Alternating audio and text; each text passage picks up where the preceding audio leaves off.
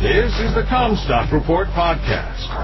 We are strong advocates for the American family farm and your top source for the agriculture markets. It is Friday, which means it is time for the weekly wrap-up for us here on Comstock Channel. My name is Brianne Hendrickson. Today I have Eric with us.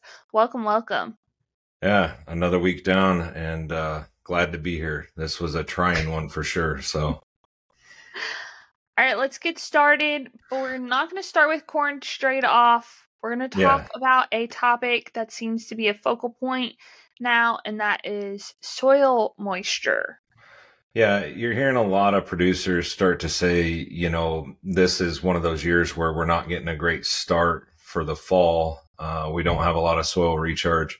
Here locally in Northwest Iowa, it's not so bad. We caught some pretty good rains, pretty timely rains at the right times. We had that 1 5-inch system that came in and delayed harvest, but you can see that kind of reflected in the map. But I guess I just kind of wanted to highlight this because it is something we're hearing from a lot of producers across the heart of the belt. And you can see it kind of stretches from the Illinois-Iowa border all the way over to western Kansas, down to southern Missouri. There's various levels of trouble spots throughout that whole region.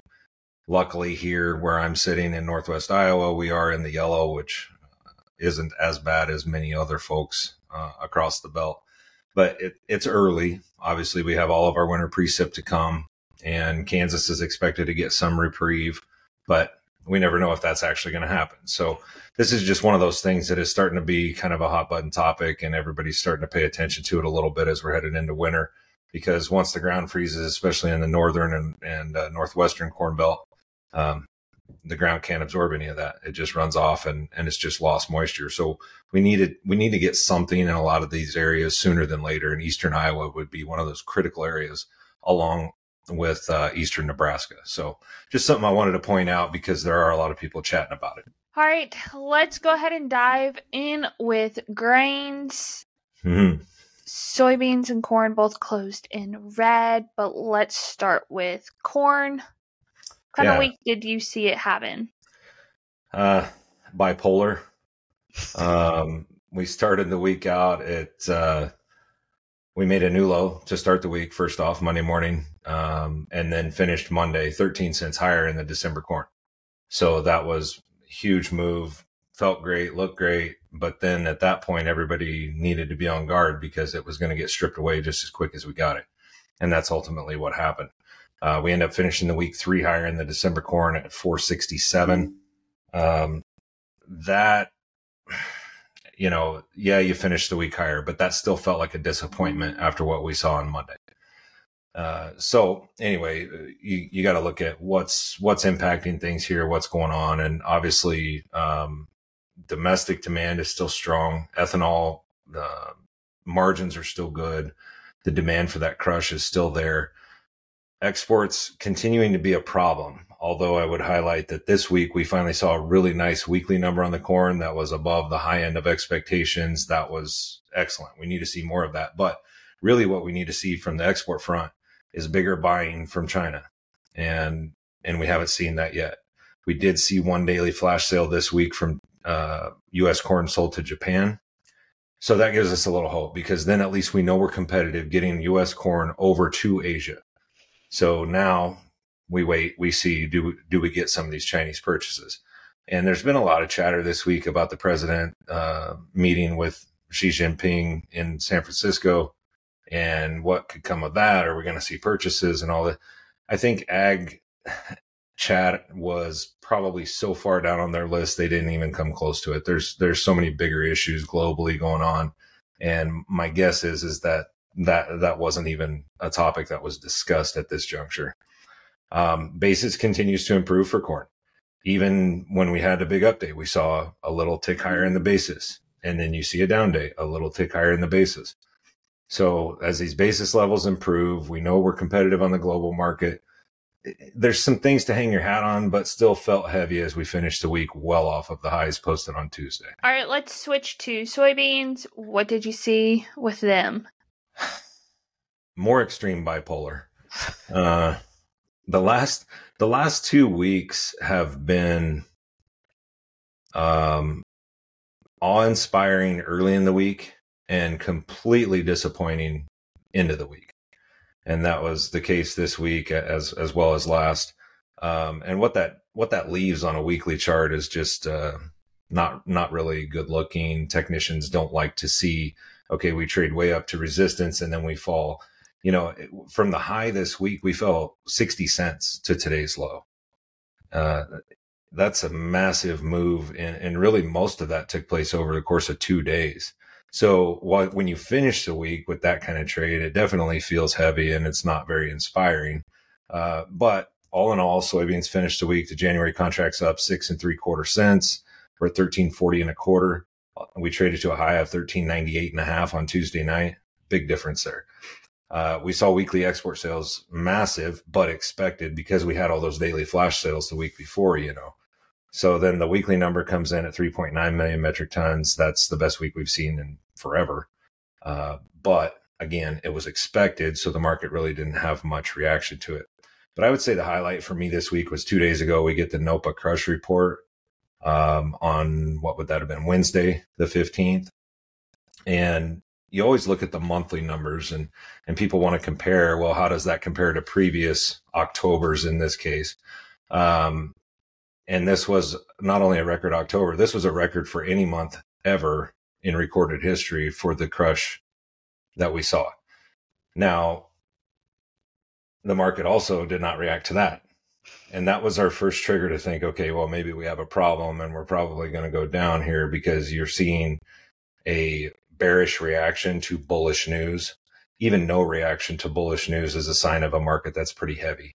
We didn't know quite how heavy it was, but that was our first sign that maybe we weren't going to see any further upside yet this week. And sure enough, didn't. But this October crush report was out of sight, beat any trade expectations, lowest soybean oil stocks in 9 years.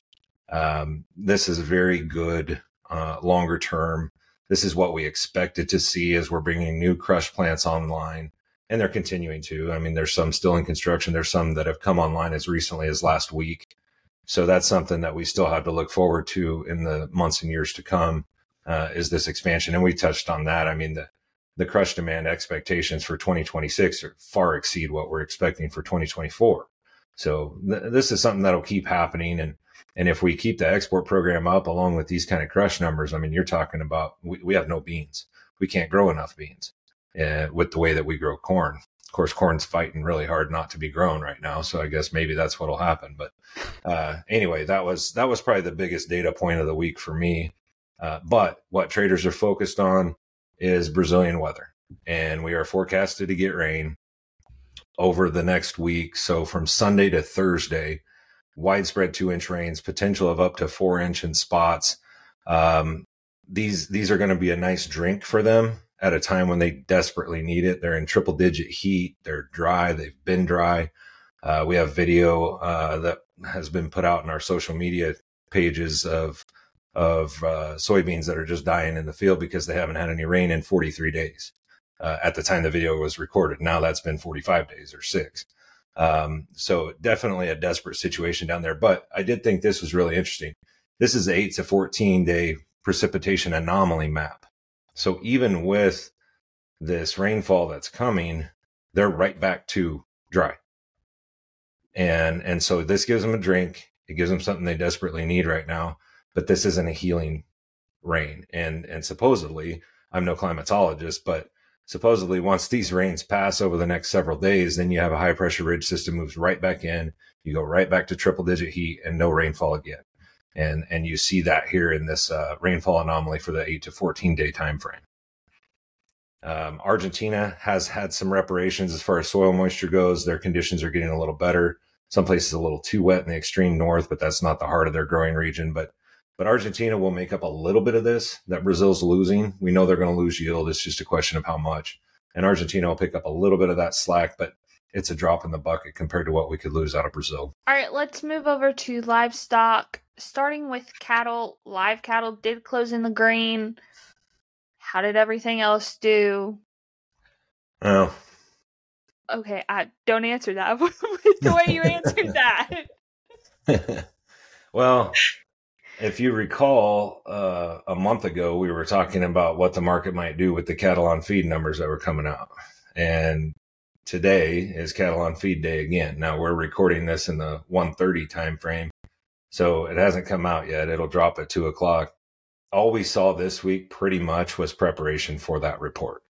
And, yesterday down sharply, today up pretty nice. You're up basically $1 across the board, feeders and fats. And, so it was a nice little rebound today. All in all, wasn't a bad week for the cattle market as far as futures go. February finishes the week 215 higher at 176.80. Not the end of the world there. Cash trade has been a different story. Last week, I'm going to say we lost something like $5 national average. This week, we're probably going to lose another $4, led by dress trade, lost the most this week. Live trade in the Southern Plains going to be $2.50, $3 lower than last week. Dress trade is going to be $4 to $5 lower than last week. So, you're taking off $8 to $10 off the cash in 2 weeks' time. That's a devastating blow to a lot of these feeders, and just hope they had proper hedges in place, because that's tough in that short amount of time, especially. So we're going to see that cash trade $3 to $5 lower than last week's weighted average. But the interesting part about it, I think, is I'm starting to hear so much more about, the tail wagging the dog. The futures are leading the cash lower and all this. There was opportunities, and they weren't taken advantage of by most. This market was out of sight high and should have been hedged against. Many didn't get that done, and now the futures market is the devil. And I understand that there is a lot of give and take between the futures and the cash market, but you've got to take advantage of it when it gives you a gift, just like they take advantage of you when you give them a gift. So, it's give and take, and we got to be a little patient here and see how this plays out. I think we're going to have really surprisingly bullish cattle on feed reports next year. I don't think this is going to be one of them today, but I think next year we'll start to see the lower numbers. We'll start to see things shift in the producer and feeders directions for an extended period. We're going to see another run at this thing. I don't know if we'll make new highs, but they'll have their opportunity again. Hopefully they can manage to get through this turn of cattle that have been kind of devastating with the amount of money they're having to pay for the feeders along the way. So we'll see what the numbers look like this afternoon, how the market digests that on Monday, and that'll likely set the tone for next week. All right, last is hogs. Did not close pretty. They were in the red. Yeah. What kind of week did they have? This hog situation has been a little tough to figure out exactly what's going on, because it is such a integrated industry. But ultimately, what we're seeing right now is cash is running a pretty good sized deficit to front month futures. And that's been the case for a little while, but it's not correcting itself. And it's certainly not been in any hurry to do so this far anyway.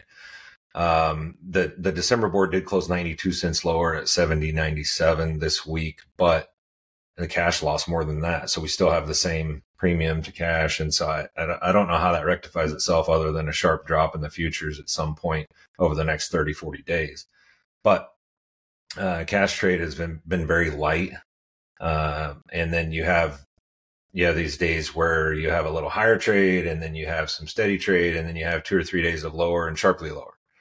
And so ultimately it's not going in the producer's direction. And some of these contract growers are worried about what their next contracts are going to look like, because we are seeing integrated packer margins just massively in the red, which means the prices that they contracted 6 months or a year ago are losing them money, and they're not going to do that for very long. So now how they renegotiate those contracts could be kind of interesting. But we hit resistance last week. We talked about that. That obviously proved to be solid. Futures retreated some this week. The December actually took it lighter than some of the deferred contracts, which is interesting, because we will see shortage of supply once we get into the spring, maybe early summer months. So, still going to take some months to figure this thing out and be able to tell really where the hog market's going. But right now it just is bleeding guys out, and there doesn't seem to be an end in sight. And it's been going on for so long. We had one little blip of reprieve in the summer months this year, but spring was hard, fall's been hard, and it doesn't look like it's going to be any better going into winter. Overall, how do you feel about the week? it made me feel bipolar, I think. This action that we saw on the weekly charts in the grains is just abysmal. Wheat has been an anchor to all the grains as well. That's something we don't talk about on a weekly basis. And not a lot of our subscribers and viewers are in the wheat, but that's something that may be worth mentioning here today, because you have horrible exports. You have uncompetitiveness on the global market. You have improving conditions in Argentina. Russia continues to give away their wheat. And now, apparently, the U.S. negotiated a deal with Lloyd's of London to try and ensure vessels going in and out of the Black Sea to haul Ukrainian product, including grain. So now maybe you're going to open up the passages for Ukrainian wheat to get out on the global market. And they've been a massive producer for a long time. Obviously, they're very restricted now, but if they can get in back to any kind of semblance of normal over the next year, that just keeps the pressure on us. And, you know, Southern Plains HRW country is expected to get some repairing rains over the next 30 days. And so that'll improve crop conditions and kind of give it a little cause for even a little more pressure. It just seems like you can't find a break anywhere. We start getting some big cash sales, some bigger export numbers, then maybe we've got something to talk about. But right now, wheat just seems like something that is a drag on everything else. But all in all, cattle on feed is going to dictate the cattle sentiment to start next week. Grains, the way they traded the last 2 days, definitely put a damper on any bullishness there. It seems like you have technical traders who are very willing to sell these nasty looking charts, and you have fundamental traders who are waiting for it to stop going down. And so you can't find buyers. So it'll be interesting to see, but definitely feels heavy right now, and that's usually about when it's ready for a turnaround. All right, that'll do it for this episode. Thanks so much. All right, Brian, thank you. Want more premium content? Subscribe to the Comstock Report, where you will receive 2 reports daily. Want more video content? We are on Facebook, YouTube, and now TikTok.